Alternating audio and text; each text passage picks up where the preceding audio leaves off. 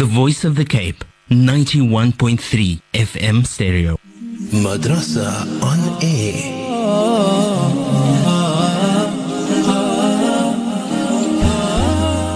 Assalamu alaikum wa rahmatullahi wa barakatuh, and welcome to your program Madrasa on Air, Developing Islam in Me. I'm your host Yasmina Peterson, also joined in studio by none other than Sheikh Ebrahim. Abrams, I trust that you have had a great weekend further, as well as now looking forward to the week ahead. Monday being the 24th of April, coinciding with the 26th of Rajab, and also just a reminder that Laylatul Mi'raj takes place this evening, and our programming will be coming to you live from the Sheikh Road Masjid in Claremont, starting from after Isha, running up until 9 p.m. So that is this evening, inshallah, at the Sheikh Road Masjid, after Isha, running up until 9 p.m. If you're still not clear on further details, then you can give us a call on 021 442 3500. That is the receptionist Najma and Zaidunisa. But for now, I greet the guest in studio, and that's none other than Sheikh Ebrahim Abrams. Sheikh, assalamu alaikum. Wa alaikum salam wa rahmatullahi wa barakatuh. How's yourself and Yasmina? Alhamdulillah, and yourself, Sheikh? Alhamdulillah, all thanks and praise due to Allah Ta'ala. Alhamdulillah. You know, we are heading right into our first segment, being Knowing My Lord. We are still on the subtopic and the subheading of Nabi Musa alayhi salam, and here Sheikh will be continuing as to where Sheikh stopped last week and Thursday. Sheikh, tafaddal. Bismillahir Rahmanir Rahim. Alhamdulillahi wahda wa salatu wa salamu ala man la nabiyya ba'd. رب اشرح لي صدري ويسر لي أمري واحلل عقدة من لساني يفقه قولي اللهم علمنا بما ينفعنا وانفعنا بما علمتنا وارزقنا علما يا ذا الجلال والإكرام. Assalamu alaikum wa rahmatullahi wa barakatuh to all our listeners out there. Alhamdulillah, all thanks and praises due to Allah always and forever. And love and salam on our beloved Prophet Muhammad sallallahu alaihi wasallam, his family, his friends, and all those who follow his path. May Allah grant us all to be part of his lifestyle, part of him. Allahumma ameen ya rabbal alameen. Before we actually go into the segment, I would like to ask us all to just make dua collectively. Bismillahir Rahmanir Rahim. Alhamdulillahi Rabbil Alameen wal aqibatu lil muttaqeen wal jannatu lil muwahhideen wa la udwana illa ala adh-dhalimin was salatu was salamu ala ashrafil anbiya'i wal mursalin sayyidina wa maulana Muhammadin wa ala alihi wa ashabihi ajma'in. Rabbana zalamna anfusana fa in lam taghfir lana wa tarhamna lanakunanna min al-khasirin. Allahumma اجعلنا من الذين يستمعون القول فيتبعون أحسنه. اللهم أرنا الحق حقا وارزقنا اتباعه وأرنا الباطل باطلا وارزقنا اجتنابه ولا تجعله ملتبسا علينا فنضل يا رب العالمين. ربنا آتنا في الدنيا حسنة وفي الآخرة حسنة وقنا عذاب النار وادخلنا الجنة مع الأبرار يا عزيز يا غفار يا رب العالمين. اللهم اجعل مجتمعنا هذا مجتمعا مرحوما وتفرقنا من بعده تفرقا معصوما ولا تجعل فينا ولا منا ولا معنا شقيا ولا محروما برحمتك يا أرحم الراحمين. اللهم بارك لنا في رجب وشعبان وبلغنا رمضان برحمتك يا أرحم الراحمين. إن الله وملائكته يصلون على النبي يا أيها الذين آمنوا صلوا عليه وسلموا تسليما. اللهم صل على سيدنا محمد وعلى آل سيدنا محمد وعلى آله وأصحابه وبارك وسلم. سبحان ربك رب العزة عما يصفون وسلام على المرسلين والحمد لله رب العالمين. Shukran for that. In the first segment, Knowing My Lord, Alhamdulillah, we are still busy on the issue of Nabi Musa and Banu Israel. We were dealing through Surah Baqarah. The beginning verses of Allah shows us how Allah deals with the issues or reminds the people of Banu Israel of what Allah gave to them as great favors and what their responses has been, wanting us to reflect on the favors Allah sends to us, and that we need to be able to realize how fortunate we are. And if our responses is exactly like Banu Israel, we can only but expect to be able to get the reward of them. If our responses are more positive, and of those the good of Banu Israel, then Allah will grant us equally to that of those people who were positive and were doing it appropriately. But Allah would only do this because, as we've said, not to be able to tell us about the other people so that when we think bad of them, but so that we may be able to realize where we are, what we are doing, and how fortunate we are in the processes. May Allah grant us insight and grant us the ability to be able to recognize. The last part that we dealt with, or the last week, we dealt with certain things, and we were last on from the ayah in Surah Baqarah, ayah number 55, where Allah says, وَإِذْ قُلْتُمْ يَا مُوسَى لَن نُؤْمِنَ لَكَ حَتَّى نَرَى اللَّهَ جَهْرَةً فَأَخَذَتْكُمُ الصَّاعِقَةُ وَأَنْتُمْ تَنْظِرُونَ, where they said to Nabi Musa, and Allah says, and remember when you said to Musa, we shall never believe in you or believe in Allah Ta'ala, and believe in this message of Islam, not until we see Allah openly and plainly. Subhanallah, la hawla wa la quwwata illa billah. But we were seized, Allah says, but you were seized with a thunderbolt or a strike of lightning, where we allowed you to die, and in the process of dying we allow you to note and see how each and every one of you die one before the other. And then after that, ثُمَّ بَعَثْنَاكُمْ مِنْ بَعْدِ مَوْتِكُمْ لَعَلَّكُمْ تَشْكُرُونَ. Allah says that then after we allowed you to die, in the process of the fact of your responses towards Musa at the time when you were with him, and when you were speaking in front of Allah Ta'ala, he was speaking to Allah, then Allah says, we raised you up after the death, we brought you to life again. But the simple reason was لَعَلَّكُمْ تَشْكُرُونَ, so that you might become grateful, thankful, that you come to realize how fortunate you are, that you died, you saw the death processes of everybody, and here Allah brings you back to life again. Subhanallah, la hawla wa la quwwata illa billah. Then in the next verse, Allah said to us, وَظَلَّلْنَا عَلَيْكُمُ الْغَمَامَ وَأَنزَلْنَا عَلَيْكُمُ الْمَنَّ وَالسَّلْوَى. Of the other favors that they've given to you was the favor at the time when you were traveling through the desert, from coming on the other side of the Red Sea. You were in a desert area, and in that desert area it was extremely hot for you, and there was no norms. It's not your normal life. You are running away in process from the difficulties, but you're running over desert. So we forwarded unto you, Allah says, وَظَلَّلْنَا عَلَيْكُمُ الْغَمَامَ. We've sent clouds to be able to be a shade for you during the day. وَأَنزَلْنَا عَلَيْكُمُ الْغَمَامَ وَأَنزَلْنَا عَلَيْكُمْ الْمَنَّ وَالسَّلْوَى.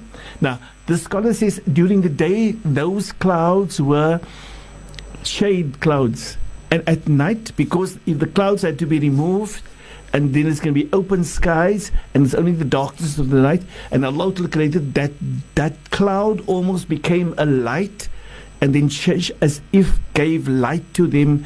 In the darkness of the desert they could move, and they could feel confident and not have any fears for anything. They could do whatever they wanted to do. And Allah then said to them, وَأَنزَلْنَا عَلَيْكُمُ الْمَنَّ وَالسَّلْوَى. We also sent unto you manna and salwa. And we said to the people, or we said to reminded ourselves that the word manna was that almost like a gum which Allah gave to them at a period, at time, it quenches their thirst, and it makes them feel the energy to be able to do their things. That's the manna. And the salwa was something like a roasted chicken, or they call it quail, or they call it like a roasted bird. But it's roasted already, and it's direct from Jannah that Allah sends it. Allah allows it to come down to the earth, whereas for them only. Allahu Akbar. These are the famous grants to the people that. So and Allah said to them, "Kulu min tayyibati ma razaqnakum." Eat of the very pure that we've given you. Meaning, we give you the pure. Eat of that. We give it to you. Send it to you. وَمَا ظَلَمُونَا وَلَكِنْ كَانُوا أَنفُسَهُمْ يَظْلِمُونَ. We haven't harmed They haven't harmed us, Allah Ta'ala says, meaning the Jewish nation did not harm us when we send them those things. Instead, they've harmed themselves. Subhanak la hawla wa la quwwata illa billah. That is to the extent that we've seen Allah Ta'ala mentions to us in the qissa.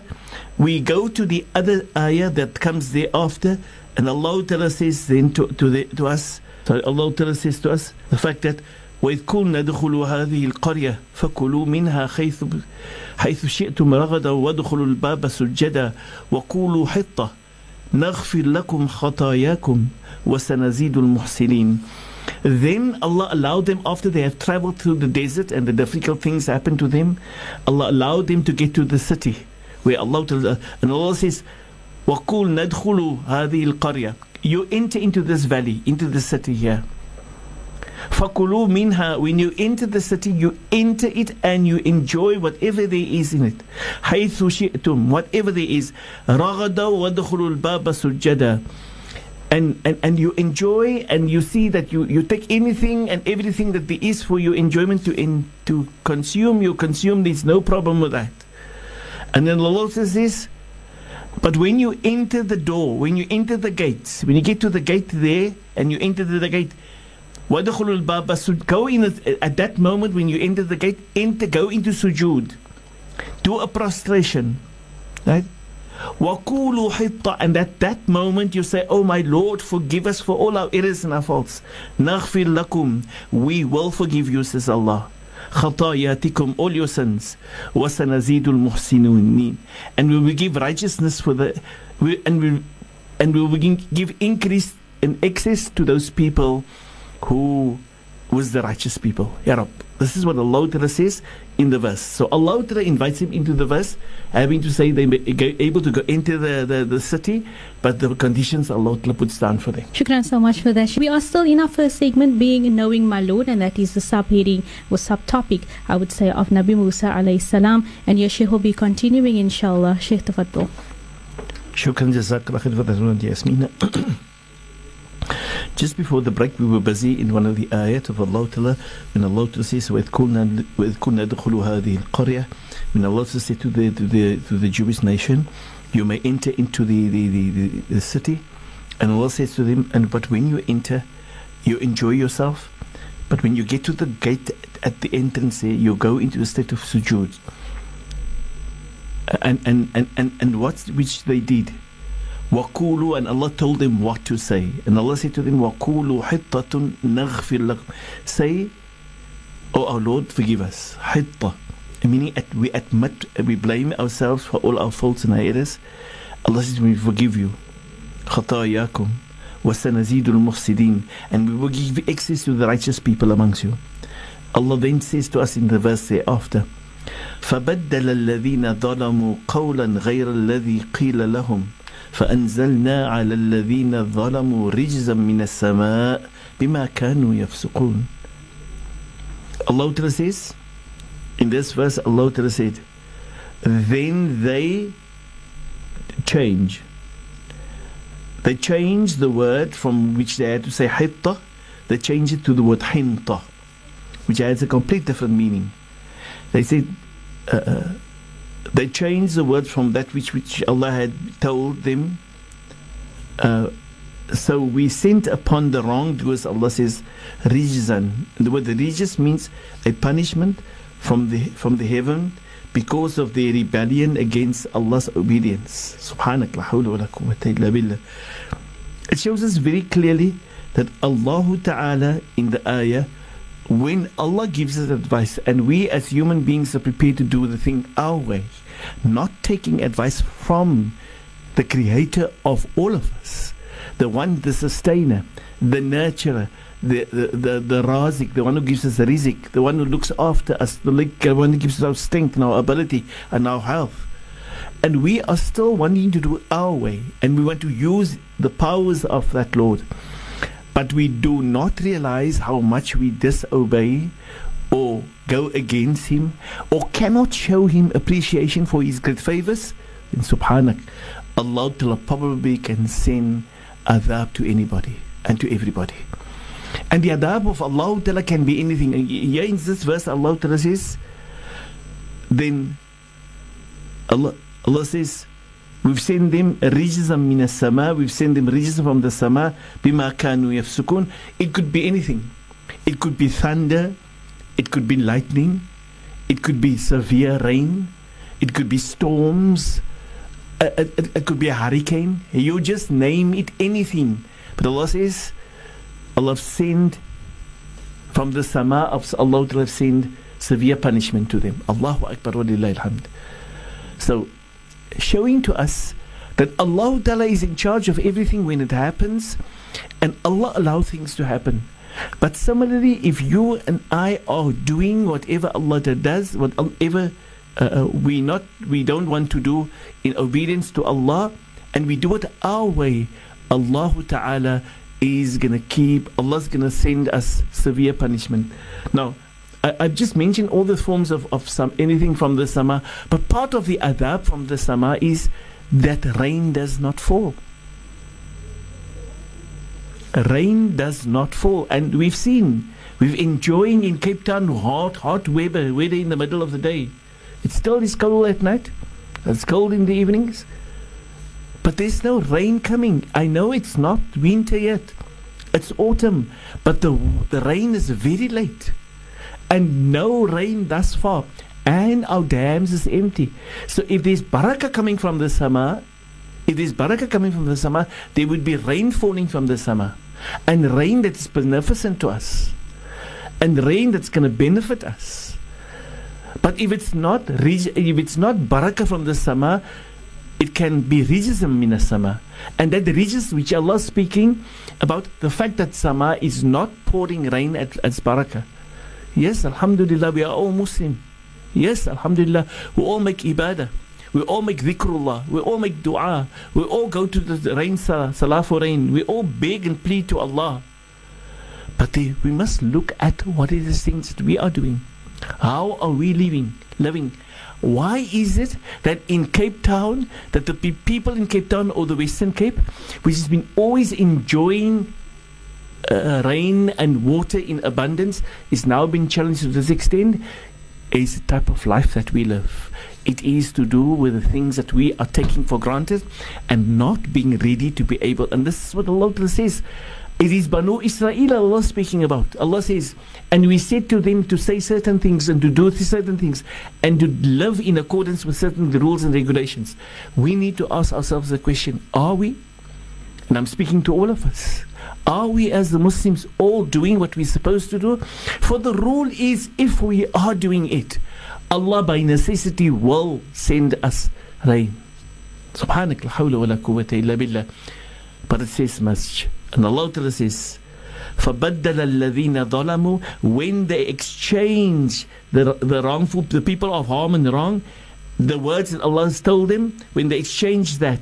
Similarly, if we exchange the command of Allah and do it our way, غَيْرَ الَّذِي قِيلَ لَهُمْ, different to what Allah has commanded us, فَأَنزَلْنَا عَلَى الَّذِينَ ظَلَمُوا رِجْزٍ, then we will send unto them a rijz. Subhanak.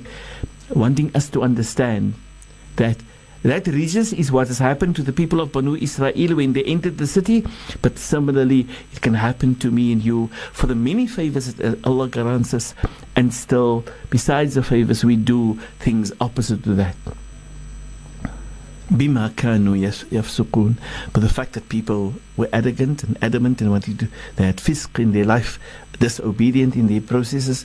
May Allah protect all of us. May Allah grant us khair and barakah, and grant us to be of those people who recognize that we're supposed to be Muslim, showing appreciation, recognizing that we've been favored abundantly.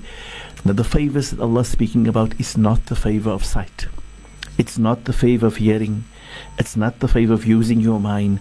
It's not the favor of your health and your prosperity. For everybody else, Muslim and other, enjoy that favors. But then Allah has given you and me a superior favor, to be Muslim. Now that is not everything. To be a person whom Allah Ta'ala allows to going to enter Jannah straight away. To be a person whom Allah is going to pardon if they can come to their senses and want to seek for pardon and forgiveness.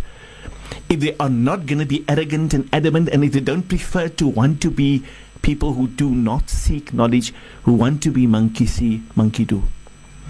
They don't want to go to a class, but they don't want to sit at the feet of people. They don't want to develop through what Allah has guided them. Remember, it was the height of impossibility that any of the Sahaba could ever be Muslim. They could never ever be Muslim. They had to follow the process of a leader such as Muhammad sallallahu alaihi wasallam, and that made and granted them the status of to become the Sahaba radiallahu anhum. That great status which Allah honored and revered them, and Allah Ta'ala took His honor and reverence and placed it on them in totality. He said to them, radiyallahu anhum wa radu'an, I am totally satisfied with them and they are totally satisfied with me as their Lord. Allah Ta'ala gave them that status. But it couldn't have happened unless they were prepared to submit to the teacher Muhammad sallallahu alaihi wasallam, to their guide, to the role model, to the Nabi Muhammad sallallahu alaihi wasallam. You and I think we can do it without a teacher? You think you can do it without having to break your back, without having to waste your time at a teacher sitting there? I'm sorry that I said the word waste our time. I mean, you think you can do it as a Muslim, not wanting to seek knowledge? You think you know everything? You know that you know very, very little. You know already. You know that you and I, we know very little. So why don't we want to seek? Why don't we become like the Sahaba who recognize they did not know it and know that we will not know unless and until we go and seek? Or were you born ulama? Or were we born ulama? None of us. None of us. We need to go and seek. And only if we prepare to go and seek, Allah will open up. And thus the Nabi sallallahu alayhi wa sallam says to this person who was an old man, very old. And he came to the Nabi sallallahu alayhi wa sallam, asked the Nabi sallallahu alayhi wa sallam certain questions. The Nabi said to him, your stiff footsteps that you walked, every moment you lift your foot, you put your foot down on the wings of malaika that was putting their wings down for you to walk on because of the status of you coming to seek knowledge. Even the fishes in the sea, they were asking Allah to pardon you, to forgive you, and they asked Allah, even the air that you breathed, all the fishes in the sea, the birds and all the flying things of Allah that Allah has created, all of them beg for Allah's forgiveness upon you, and Allah may set you free and grant you to make you a person of Jannah. Ya Rab. So you and me, if we are not going to seek, if we're not going to be able to want to apply that what Allah sends us, how are we going to be obedient to Allah? May Allah open the path. Remember, we're not here wanting to be able to criticize or blame or judge. We're not doing that.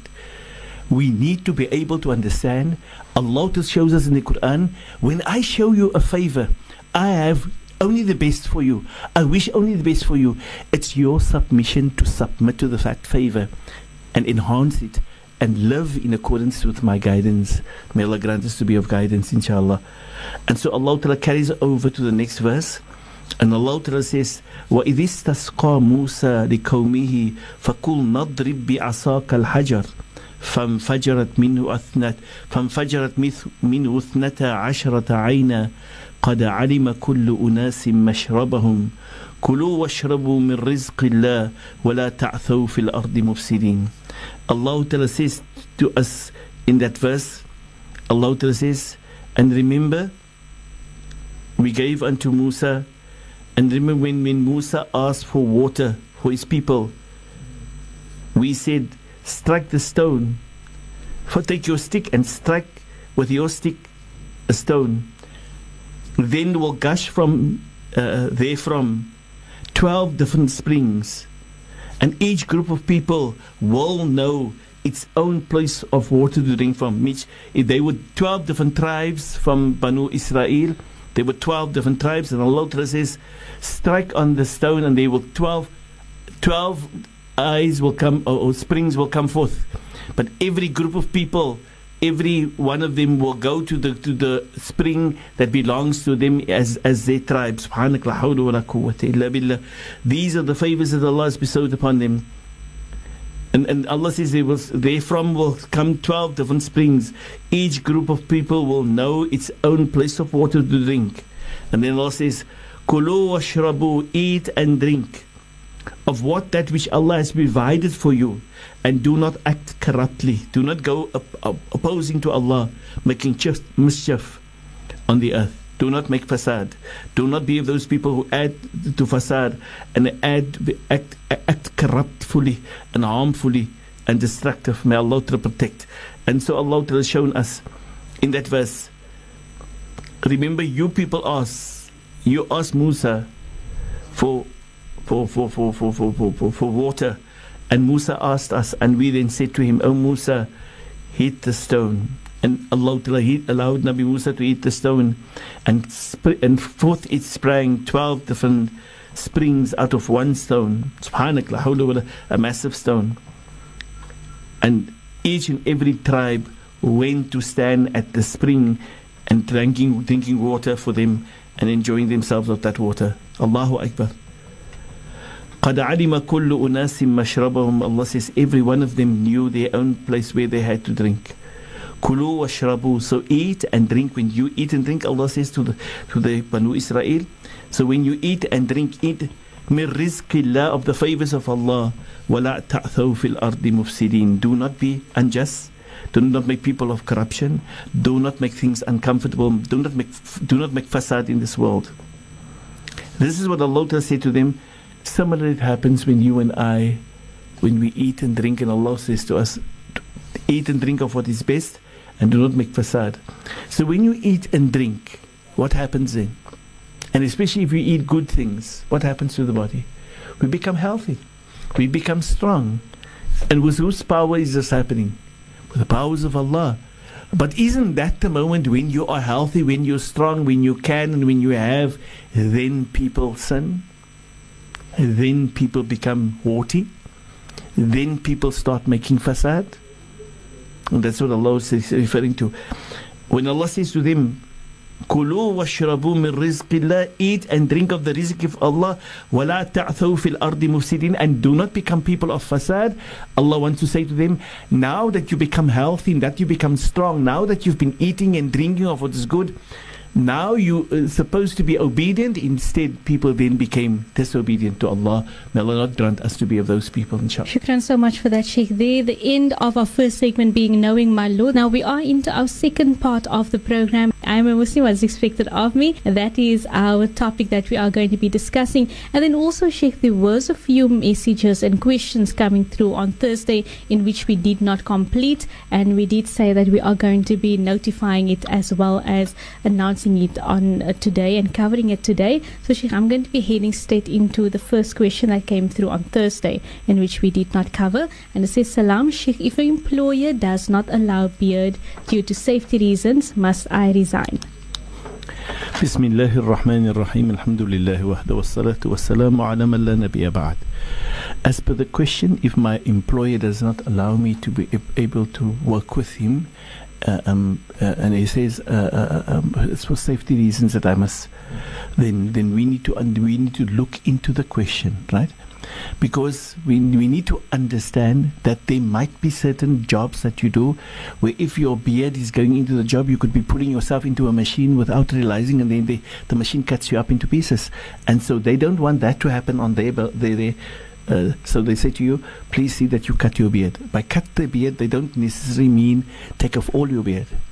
If they say to you, you must be clean shaven, then go forth and discuss it with them and tell them under the circumstances where the situation is you cannot, then you can do one or two things. You can either put your beard into a net and cover it so that it cannot be a disturbance for your work, and you turn into your in your shirt, in the front of the shirt, inside the shirt, and you close your shirt, covering your beard inside.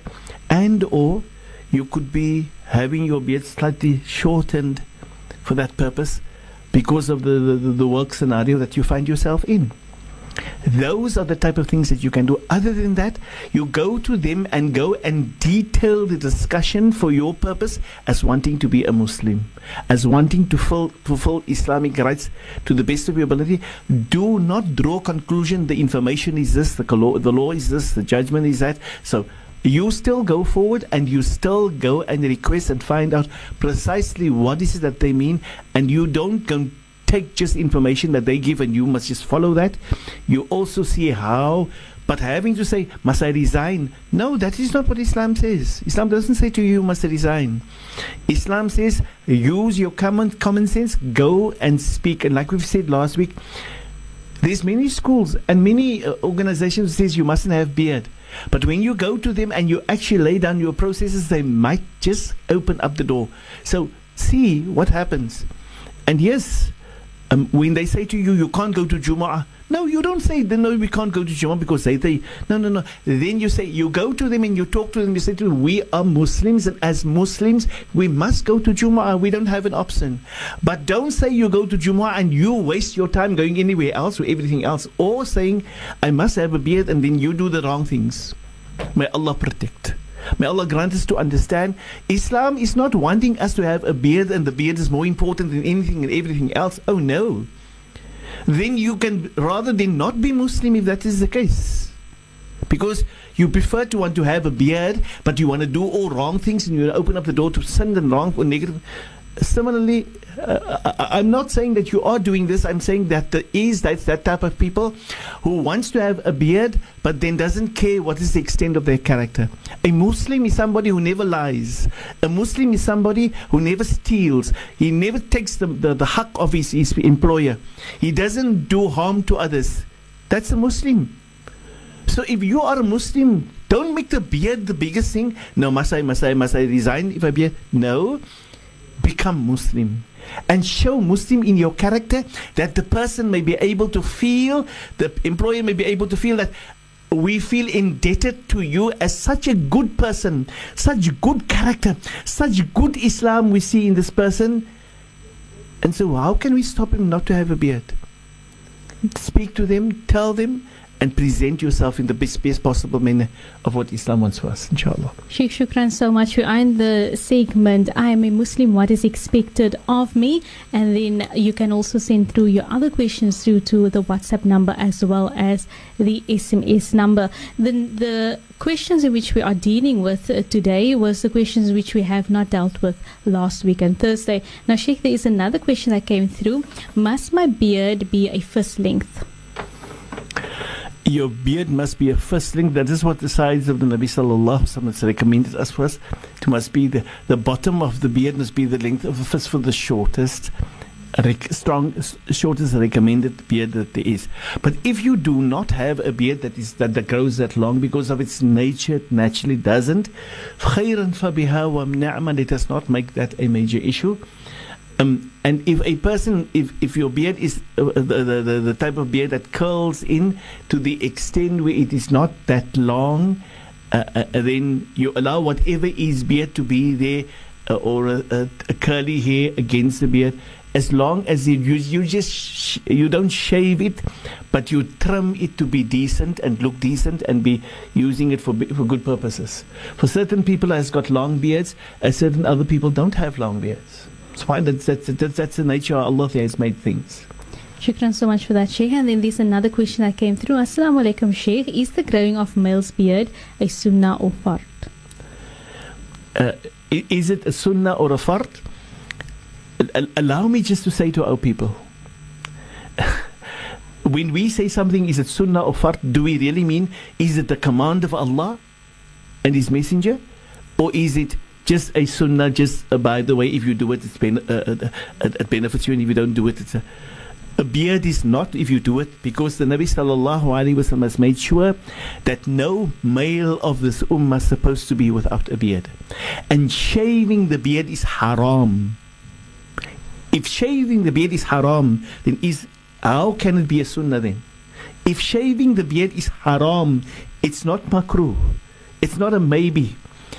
The only time which you can shave the beard that Islam allows, if you've been hurt, and for that matter, there's medication or things that must go through, and the beard is going to harm that, then on the face you must be able to or an operation must be done or something of that nature, then the beard must be shaved, then that is permissible for the shaving. But other than that, shaving is haram. Shaving, the Nabi sallallahu alaihi wasallam says, shaving the beard completely off is totally haram, because the person allows himself to be able to interact. Now, I need to be able to share with you people the seriousness of understanding this. The process of shaving the beard has never ever happened since the time of Nabi Adam through the ages until the time of Nabi Ebrahim. Now, one of the people that Allah has granted to be a Nabi in the time of Nabi Ebrahim is a person by the name of Nabi Lut. His people were the first people to be able to start shaving their beards. We are by our second part of the program, being I am a Muslim, what is expected of me? And here we are going to be continuing as to the questions in which we did not see to last week and Thursday. Now, Sheikh, here's another question that came through. And then also Sheikh wants to allow as well to communicate and further on to speak about where Sheikh has been ending off on our previous question that was with regards to males growing a beard, fard or sunnah. Sheikh, bismillah. The section that we had just before the break, we were trying to answer a question. Unfortunately, the break came at that moment where the person wanted to know is it fard or sunnah to be able to shave the beard. The importance is our deen has been guided to us by Allah Ta'ala and His Messenger. Allah Ta'ala and His Messenger, and they give us everything. Allah Ta'ala send the messengers so that you and I can be Muslim. You are not capable to be a Muslim, and we can never be Muslim, and dreaming that we could have taken the Quran and we could have read the Quran. And we could, no. The Quran is of depth, has got deep meanings, and you need a teacher to teach you and me. And thus Muhammad sallallahu alaihi wasallam is a necessity of this deen. It's a part of this deen, and he is the lawmaker, bringing the law from Allah and telling us what the law is and showing us how the law must be done. Otherwise, you and I would have made a proper mockery of what we would have called Islam, and we would have been like other people who wanted to interpret it, but this means this and this means that, and that interpretation has been given to us by Allah and His Messenger Muhammad sallallahu alaihi wasallam to allow us to understand what happens. So the issue about beard and shaving of the beard, the first people to shave their beards is the people of Nabi Lut. And that opened the door to homosexuality. And opened the door to the fact that men were looking like women and women were looking like men. And men was acting with women and women was acting with men with men and women with women interacting with one another. Subhanak la hawla wa la quwwata illa billah. And it's because of this seriousness, Allah has made it totally haram. May Allah protect that a person must not be able to use the beard. It is not a sunnah, it is a necessity, it's wajib, it's fard on the ummah. Many of the scholars says it's not something which Allah has given. And our Nabi sallallahu alaihi wasallam has seen the Yahud who had mustache at times and not mustache, and he trimmed it different to theirs. He had hairstyles in a certain way. When he saw the Yahud doing the same, he changed his. But he never ever changed his beard. He never shaved his beard. Never ever. He never said, they have long beards, so I'm going to have no beard. No. Beards is a necessity that belongs to a man, that Allah has given to you, and it belongs to the nature that Allah has created every man with. So men prefer, and yes, I know you and I were exposed to a dunya when we wake up in this world for the first time. Then the world was covered with so many men that had Muslim men that had shaved themselves. That they didn't know better. May Allah's mercy descend upon them. We ask Allah to pardon them, to forgive them. Oh Allah, shower their kubur with nur and barakah. And oh Allah, you know the circumstances they were in. Had they known better, would that have been? They wouldn't have done that. Subhanak la hawla wa la quwwata illa billah. May Allah pardon all of us, inshaAllah. Shukran so much for that, Sheikh. And then we're going on to our next question. It says here, Wassalam, please explain what is a sunnah beard, if Sheikh don't mind. And also, is it allowed for that matter then that someone without a beard can lead salah in congregation? As to the question for a sunnah beard is that length of beard. If it is shorter, if it's longer than one fist, where you put your fist behind at the bottom of your beard, if it's longer than that, you may probably cut it there. Or whatever is shorter than that you just trim it naturally, beautifully. That is a sunnah beard. Shukran so much for that, Sheikh. And then looking at some of the messages and questions coming through now from the WhatsApp. But before I go along, Sheikh, you want to mention something? Yeah. I just want to answer. Now, may we allow somebody to lead the salah that doesn't have a beard? Islam, if you do not mind, brothers and sisters, you living in sin, I'm living in sin, all of us living in sin. Let us not be of those who wants to be able to now use the program to want to tell others. That is not what we must do. We must interact, and if somebody does something wrong, we must guide them. My boy, it's not best and healthy then to read Quran. It's not healthy then and best to be in salah with a constant process of shaving the beard. Let's be Muslim so that all of us, and we don't make an issue, and we say to the person, it's best that all of us do the process of having a beard, at least having a decent beard. Alhamdulillah, may Allah open the path for all of us. Alhamdulillah. And then some of the questions that's coming through now, Sheikh, on our WhatsApp says, Assalamu alaikum. Could Sheikh kindly give the reference in Quran of shaving beard is haram bin fadlik? Alhamdulillah, I like that. Is there any proof in the Quran that shaving beard is haram? It's haram. Please become Muslim. You and I become Muslim. Come out of the narrow perception that the Quran is the only thing. We say this over and over and over. It is not in the Quran that says something is haram. If something is haram, not only the Quran is the fact. Allah says, the Nabi Sallallahu Alaihi Wasallam said in his words, Al-halalu bayin wal-haramu bayin. The halal things is pure and clean and definitely we know the details thereof. And so the haram, it's all detailed. We know it for sure. And it's clear. A person such as Imam Abu Hanifa says the beard is haram. The shaving of the beard is haram. Imam Malik said the shaving of the beard is haram. Imam Abu Hanifa says the shaving of the beard is haram. And Imam Shafi says the shaving of the beard is haram. All of them say it's haram. So where do they get it from? Do they take it from the Quran or do they take it from the Hadith? Where in the Quran and Hadith is it? Yes, let us not be of those says where in the Quran is that, and the Quran can be the only. May Allah open our minds that we realize, that we say, guide us to where Allah and His Rasul teaches me. For Allah knew if Allah had to send us messages, we would have been arrogant, ignorant, low people who didn't have to know how to interpret. And we would have interpreted things in our own way. So Allah send us a messenger. You cannot, we cannot, none of us can be Muslim, can dream of being a Muslim unless we understand this message of Allah need to come in the message with a messenger. And the messenger had a double role to play, giving the message of understand what it was, the information, and added to that message is explaining and living that message for us. Shukran so much for that, Sheikh. For now, we are still in our second part of the program, being I am a Muslim, what is expected of me. And here we will be recapping as to the last question before we went for an ad break. And it says here, Sheikh, Salam, Sheikh, kindly send me evidence where it is stated that shaving the beard is haram in the Quran. I was responding on that question, having to say to the person, let us not understand like many people believe our deen is built on the Quran and the Quran can only tell us something. No. Muslims are people, Allah says into us, if you want to listen to the answer, Allah says to us in the answer for the beard and the growing of the beard is Allah's words in the Holy Quran when Allah says, wa ati'u Allah wa ati'u Rasul. Be obedient to Allah and be obedient to His messenger. So Allah commands us. Allah doesn't give us an option.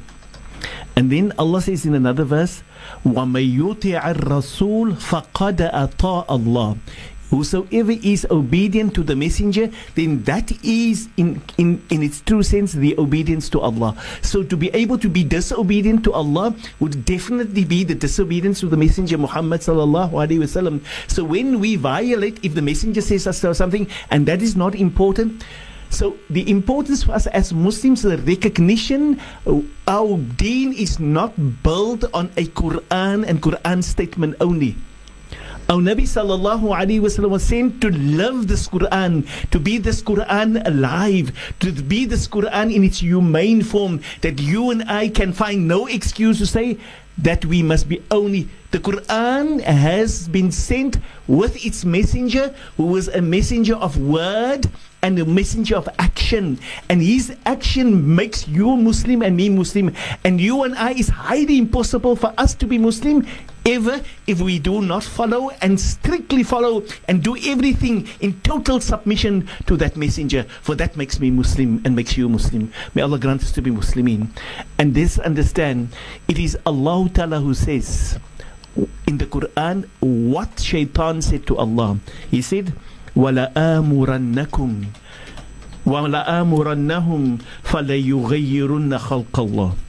I will command them, he says, I did will command them and order them so that they change the nature of what Allah has created them with.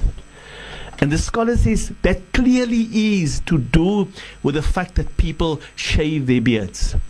People that shave their beards. Right? May Allah grant us khair and barakah and grant us recognition. The Quran have the answers. The Quran have all the answers. But let us realize the detail of for understanding for you and me what there is no explicit word that Allah have explicit to serve you because you want that specific word. Hey, I want Allah to put in this word in the Quran for me because I want this answer. Allah is broader than you and me. This deen of Quran, deen of Allah is broader than you and me. It's much deeper than the individual. That's why Allah will send us a Quran and a Nabi so that we can have no excuse. May Allah open the path and grant us insight and understanding. I've just said earlier on, Imam Abu Hanifa, Imam Malik, Imam Ahmad ibn Hanbal, and Imam Shafi'i, and use these words last, and Imam Shafi'i, they all say in their books, the shaving of the beard is totally haram. Now, why are they saying haram? Where do they get the word haram from? How can they make things haram? They don't have the right to make things haram. Al-halalu bayin, says the Nabi sallallahu alayhi wa sallam. Halal is pure. Everything, halal is everything that comes directly to us in its pure form, clear to us. And so is the haram bayin, is very, very clear, comes from Allah and His Rasul. May Allah grant us to be Muslimin in its true sense and recognition when we ask for advice or for guidance or for proof, that we realize the proof comes from Allah and His Messenger Muhammad sallallahu alaihi wasallam. Shukran so much for that, Sheikh. And then there is also a few with regards to the same topic in which we are on. And it says here, Assalam Sheikh, and what if your beard can grow more than a fist length, but they not cut it all off but less than a fist length? Will that individual still be committing a sin? We said that you actually shave the beard is haram, but that you trim your beard would be good. But if you do so less than a sunnah tariqah, then that will be between you and Allah Ta'ala. May Allah open the path for all of us.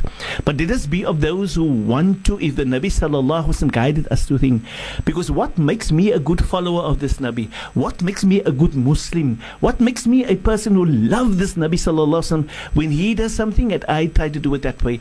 But if Allah doesn't give me a long beard, and I have a curly beard that curls inside one another, and it never grows long, then Allah's not going to punish me for that. But it's not best to be able to shave the beard all off. That is purely haram. May Allah protect all of us, inshallah. Shukran so much for that, Sheikh. And then there's a final question that came through that says here, Assalam Sheikh, is Sheikh focusing on the aspect of females' hair as well, inshallah? Okay, people, the question now goes to females' hair. We haven't dealt with that in our topic. We were busy dealing with the beard, because the beard is fitra, and it is a norm which Allah has created. It's a natural process that Allah has given to everybody, and if something is natural, we're supposed to protect the nature. The question goes slightly deeper than that. Yes, when females also abuse the fitrah of Allah, then, like for instance, if they cut their eyebrows, then that is part of the work of shaitan, and that is totally haram. Says the Nabi sallallahu alaihi wasallam, if a woman puts on makeup just to put makeup on her face and she goes out in the street, then Allah Ta'ala curses her husband. Allah Ta'ala in his position as Allah and all the malaika curses her until she comes back and seeks forgiveness for Allah Ta'ala. And if she does it without the permission of her father, of her husband or her father or her brother or her son, then she will get the curses of Allah until she comes back. That is only the makeup in public. What if she cuts her eyebrows? And what if she cuts or trims the eyelashes? And what if she does things onto her face that... Then this is doing the violation of Allah Ta'ala. May Allah protect. Allah Ta'ala did not ask us to do these things. Allah created you and me. Wallahi, Allah created you in the way, in the best form. What He's given you, that is best for you and that is best for me. Whether He's made me pitch black or pure white, or He's made me lilac or aubergine or cerise or you name the color, then Allah has chosen me to have that color. Be proud of what I have. I don't know, wanting to be able to see, no, I want to change my color, I want to have a different color, I want to have a different shape, a different chin, I want to have a clef, or I don't want to have a clef, or subhanak la hawla wa la quwwata illa billah. Allah created me the way He created me. That's what shaitan says, wala amurannahum, I will command them, Shayshada, fala yughayyirunna khalq Allah, I will make them to change the nature of what Allah has created them. If they've created in the format, shaitan said to Allah, I will do that. So you choose. You want to do that? Na'udhu, that is absolutely against the fitrah of what Allah has granted you, and that is absolutely haram. Haram in its worst sense. It's like drinking wine and like eating khinzir. That is how haram it is. No less a haram than that. May Allah grant us the understanding. We have a deen that only comes from Allah and His Messenger Muhammad sallallahu alaihi wasallam, and from absolutely nobody else. No person can say to us, yes, but and. It comes from Allah and His Messenger, and those are the only two things that we take to, and they guide us to what is best. May Allah grant us openness and vastness, inshallah. And then also, Sheikh, the last question here with regards to the beard. It says, Assalam, oh, my beard looks very untidy if I grow it long, so I trim it and keep it short. Is that allowed? If your beard looks untidy when it's long, then trim it decent so that it look decent, and try to keep it within the sunnah tariqah of the Nabi Muhammad sallallahu alaihi wasallam. If you truly love him and you feel you want to be Muslim in submission to what Allah and His Rasul wants for us, inshallah. Inshallah. Shukran so much. With the clock now at 17 minutes past the hour of 3, just a little once more that Sheikh wants to mention before we head into our last segment. There was another question I think that you mentioned about qaris. Yes, there was a statement that the person made, Sheikh, and it says then, so all qaris of Egypt are living in sin. People, we didn't say that anybody's living in sin. So when we say to you what is halal, that is halal. What is haram, that is haram. If people are found to be in circumstances different to yours and mine, they do what they see under the circumstances. You and I don't always understand why people are doing things. Most of the Qurra of Egypt, if they get an opportunity to go out of their own country, they grow beards. But in the country, the law of the country says they may not wear a beard, and if they wear a beard, they'll be taken to jail. So what would you and I do had you and I found ourselves in circumstances like that? Let us not be those people who want to say, yes, then this, and yes, and we draw conclusions, because if you are here to want to learn, be open the ears and open the mind, so that we may learn, so that we may take in the lesson and we understand Islam is for me and I am Islam. Islam is in my character and I'm living Islam. Islam is in my life.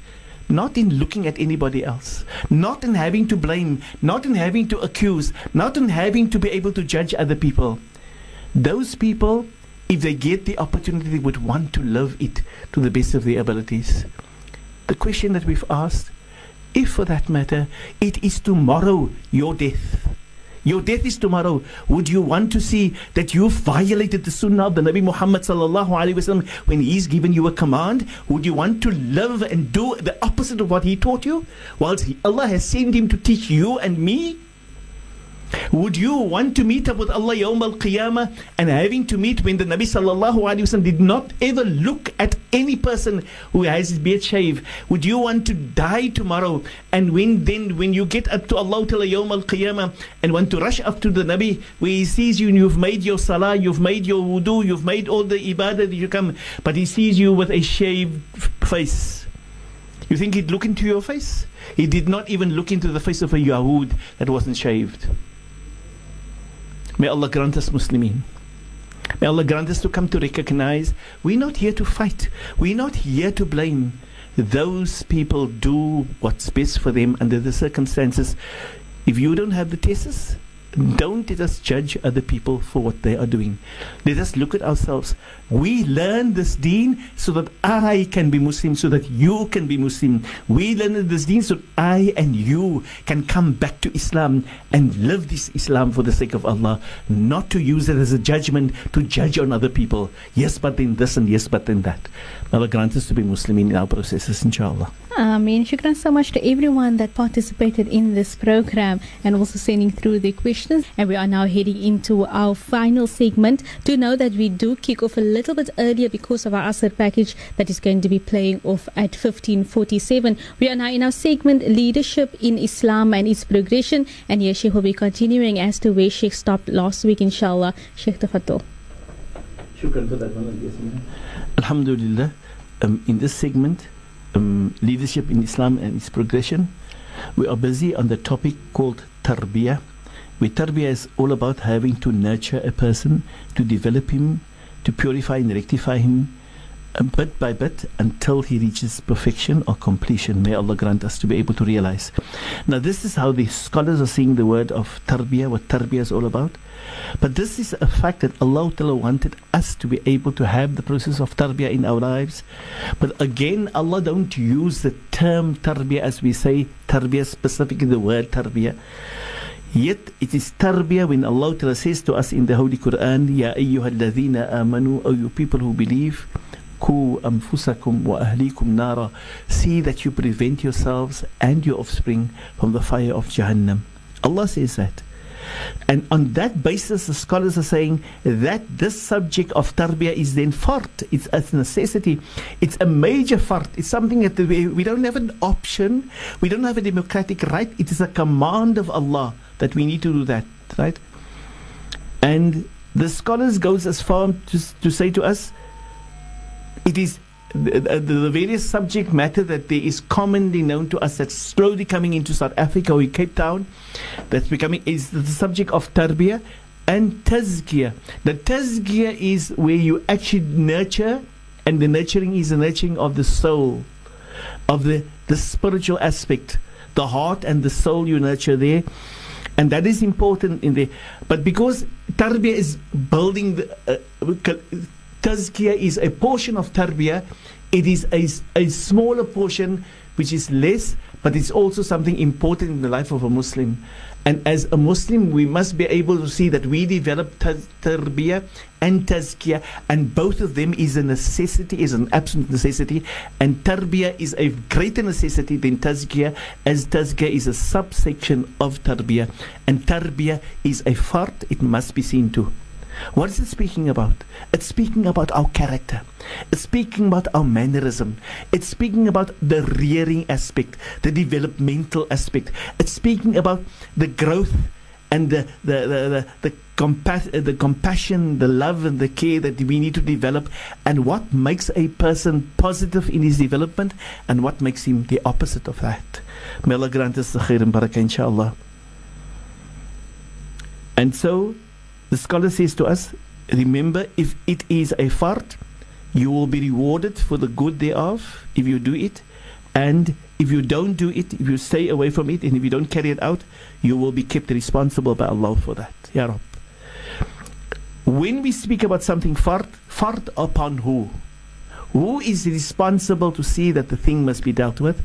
There, in the case, the scholar says tarbiyah is something that must be carried out by the parents first and foremost. But it's not the job of the parents only. It's the job of the parents, it's the job of the community, it's the job of the masjid, and it's the job of the madrasa. So the madrasa must be able to teach tarbiyah. So the masjid must be able to see that tarbiyah becomes a norm. And it is a necessity of the whole community to look after the tarbiyah of society. But the most important person that tarbiyah is Allah going to be kept for as the responsible is the parent, the mom and the dad. Ya Rab, la hawla wa la quwwata illa billah. So we see that the necessity, the fact that it's fard, it's a fard that every Muslim must consider every other Muslim children, not his own, to be his responsibility, because he, as that parent of some other children, is part of the environment where if we leave the environment to get contaminated, it will contaminate our own family and it will corrupt them, it will destroy them. So tarbiyah is a necessity that we need to take control of. Allah's going to keep us all responsible for. As we said, it's a fard. Because if it's not a fard, it's a sunnah, then don't worry, you can do what you want to. That is not what it is. It's a necessity, it's a fard. You don't have an option. It's a fard that you actually guide your own. But that you assist and help to develop the environment is also a fard. So you cannot see somebody else do something wrong and leave it as it is. Remember the hadith of the Nabi sallallahu alaihi wasallam, which he says, "Man ra'a minkum munkaran falyughayyirhu." By necessity, you're compelled, you are forced, you are ordered. You've given no democratic possibilities or maybe. No, you are forced. You are truly forced by Allah. You must bring change. You don't have an option. If you see error, if you see fault, if you see mistakes, if you see the contamination of society, if you see the filth of what society leaves behind in our youth, we don't have an option. We by necessity must stand up against it. فَلْيُغَيِّرْهُ. You are commanded, you must bring change. We don't have an option. Na'udhu billah. May Allah grant us the realization and bring us back to Islam. Bring us back to the moments before that moments come when Dajjal wants to corrupt our children. Bring Islam back to them and offer them Islam in us so that we can assist them at the time when Dajjal wants to destroy them. They are not falling for Dajjal, but that they will take the path of the Mahdi. And that they will be able to show support to Nabi Isa at the last few minutes of life. Ya Rab, may Allah pardon all of us. May Allah grant us Muslimin. And so the scholar says it's a necessity on those people. May Allah grant us khair and barakah. They say, as much as it's a fard, it's also knowledge that must be sought. You cannot dream that you were born and now you're a baby, and because you're a babe, you become a man, and because you're a man or you're a woman, you automatically know what's the necessity. You will not know unless you go and seek the knowledge of how to make salah, how to give zakah, how to be a Muslim, how to respect your parents, how to earn your wealth, how to be able to distribute thereof. This is all knowledge. Similarly, the process of having to look after the nurturing of children, nurturing of a society, of the community, nurturing and be the support for one another, it's a knowledge that needs to be sought. We need to be able to go and seek knowledge. Example, there's one book that says to us, Manhaj Tarbiyatun Nabawiyya lil Tifl. There's a manhaj, a whole curriculum given to us by the Nabi Muhammad sallallahu alaihi wasallam of tarbiyah, of the subject of tarbiyah, by the Nabi Muhammad sallallahu alaihi wasallam to nurture a child, Allahu Akbar. scholars write on this to be able to let us understand, by necessity, this is knowledge which is a necessity. We must go and seek the knowledge of. And we don't know many things that we don't know, we need to develop as time goes on. May Allah open the path for all of us. And so the scholar says after having understand that this is a knowledge that needs to be able to go and be seek, he says, besides the seeking of that knowledge, the recommendation of seeking that knowledge is not to wait till the moment you become a mom and a dad. Like when you want to study the information about how to be a righteous husband and wife, don't wait until you are married to only then seek it. Because then you are living it already. And you're either living it right or you're living it wrong. And if you're not living it right, then you're definitely living it wrong. And if you're living it wrong, you're going to be punished for having to do things that was indecent, or going to be kept responsible for your indecency. May Allah protect. May Allah grant us to be able to come to our senses. We don't wait for the last minute where that is done. We don't allow our children to get married unless they have gone through the pre-marriage counseling sessions. They've developed, they're responsible, they know, they don't live in a dream, and it's not a maybe, an if, an okay. No, there's a fact. You're going to get married, and marriage is a norm. For years, you know, your mom and your dad lived in marriage, and marriage is a common thing, but there is an educational process for development within marriage. For you cannot dream in any stage that you want to give a talaq. You can never give a talaq because you don't know what it is. If you think it's something and you're going to do it, you definitely can do the wrong thing because you don't know what it is. You didn't learn. So when you learn, you come to know, this is how far I can go. This is what I'm supposed to do. This is what the Sharia allows me to do. Islam isn't, I see what I want to and I do it as I like. That is not Islam. That is shaitan. And that is the corruption that he breaks down and using to be able to break this deen down. Offering us all the means of not wanting to live as people with understanding. To be a Muslim, there had to be a Quran, there had to be a Nabi, there had to be research, there had to be study, there had to be understanding, there have to be implementation. May Allah grant us to be Muslim, inshallah. May Allah grant us the understanding of that wish and that want to be a righteous and good Muslim. And so not only is this a subject, but the subject calls for the fact that the people who are the parents, prior to the fact, if you know that you are pregnant, then we start already. You don't wait for the babies to come and the baby's there already. Now we're looking for I want a baby, but I want a vest for the baby, or I want diapers for the baby. The baby mustn't first be there. The baby before the coming of the baby.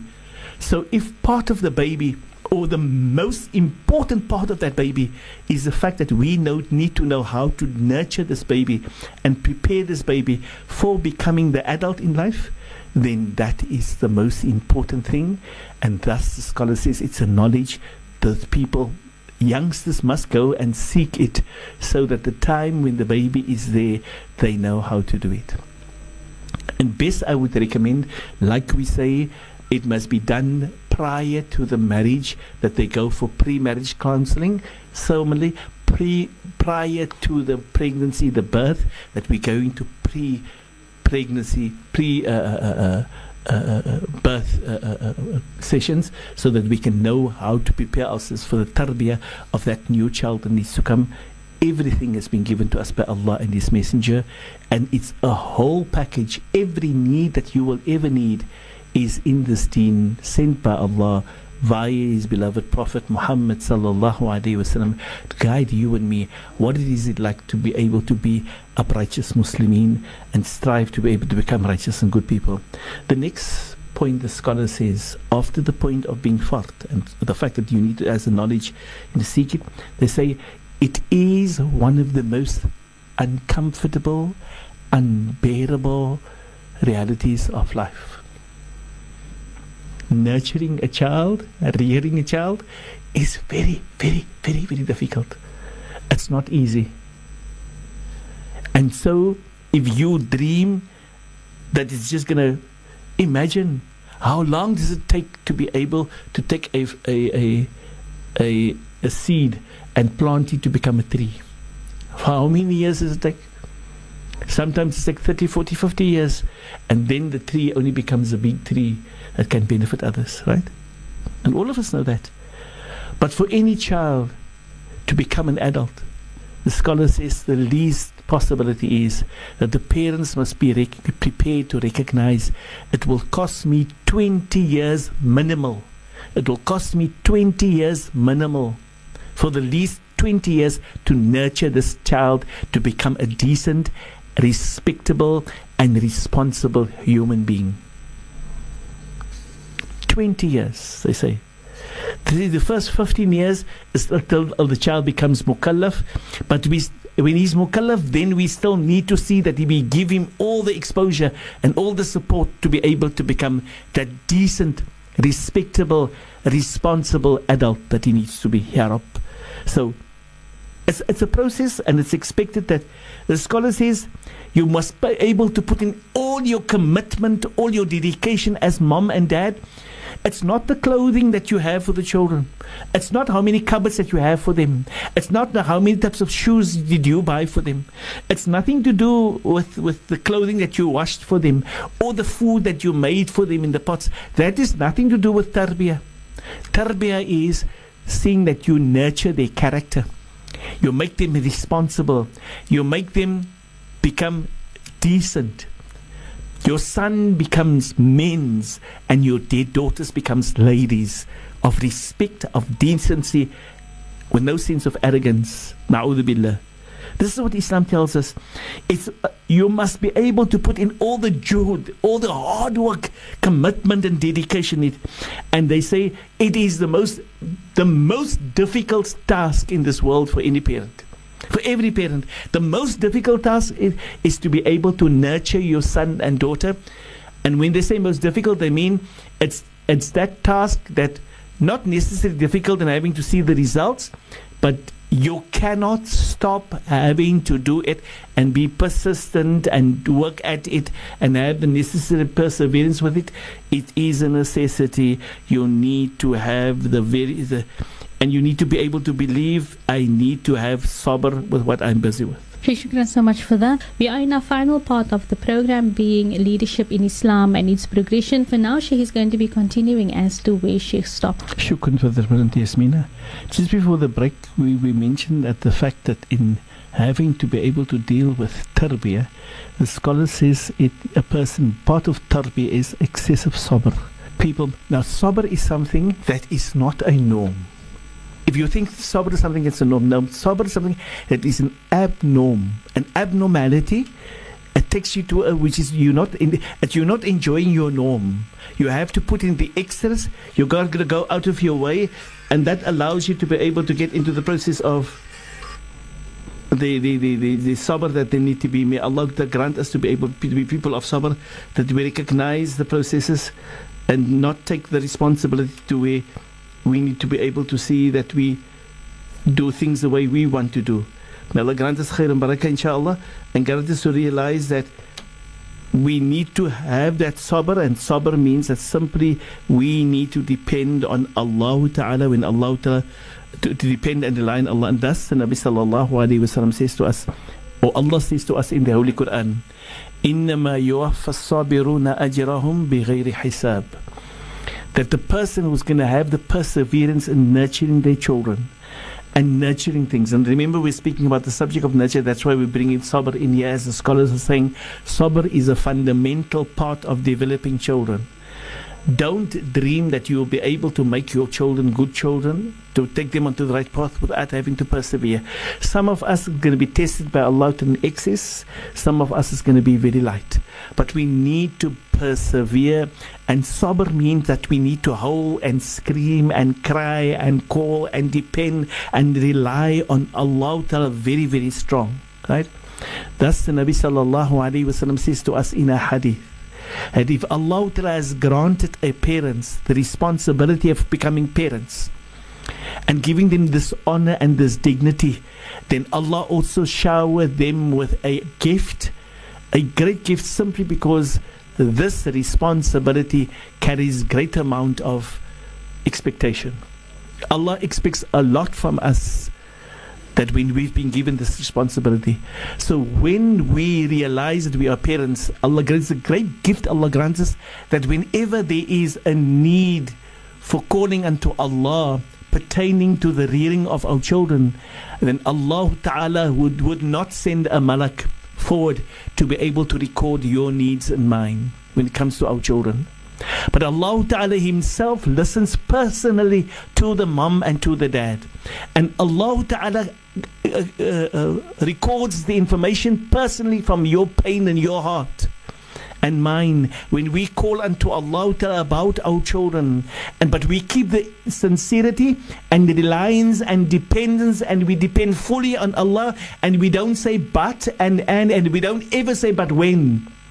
No, we never say when. We say this is the gift of Allah to us, and part of the gift is to persevere, and part of that perseverance is when it becomes difficult, we knock at Allah's door and we show Allah, and Allah Ta'ala says, and I promise you, if you persist and you carry on and you are persistent and you have the trust in me, I will answer your request that you have pertaining to your children and the rearing of your children. I will. I promise for sure, 100% I'm going to answer your request. The condition is you must not give up hope, and you must not say, but I expect the answer yesterday. Allah answers when Allah sees best for you and best for me. But Allah's gonna answer. Don't stop making the dua. Don't stop calling unto Allah. Don't say, yes, I've asked 1,000 times. You've asked nothing yet. You haven't had sabr. You did not persevere. You did not realize that you need to call unto Allah Ta'ala. May Allah grant us khair and barakah, and grant us to be people with a lot of sabr when we rear our communities and our youngsters and our people in our life. Time goes very quick, and let's make the final dua. Bismillahir Rahmanir Rahim. Alhamdulillah. Bismillahir Rahmanir Rahim. والعصر إن الإنسان لفي حسر إلا الذين آمنوا وعملوا الصالحات وتواصوا بالحق وتواصوا بالصبر وصلى الله على سيدنا ومولانا محمد وعلى آله وأصحابه وبارك وسلم. سبحانك اللهم وبحمدك نشهد أن لا إله إلا أنت نستغفرك ونتوب إليك والحمد لله رب العالمين. Alhamdulillah Rabbil Alameen. I bid you Assalamu alaikum wa rahmatullahi wa barakatuh. The Voice of the Cape, 91.3 FM stereo. Madrasa on air.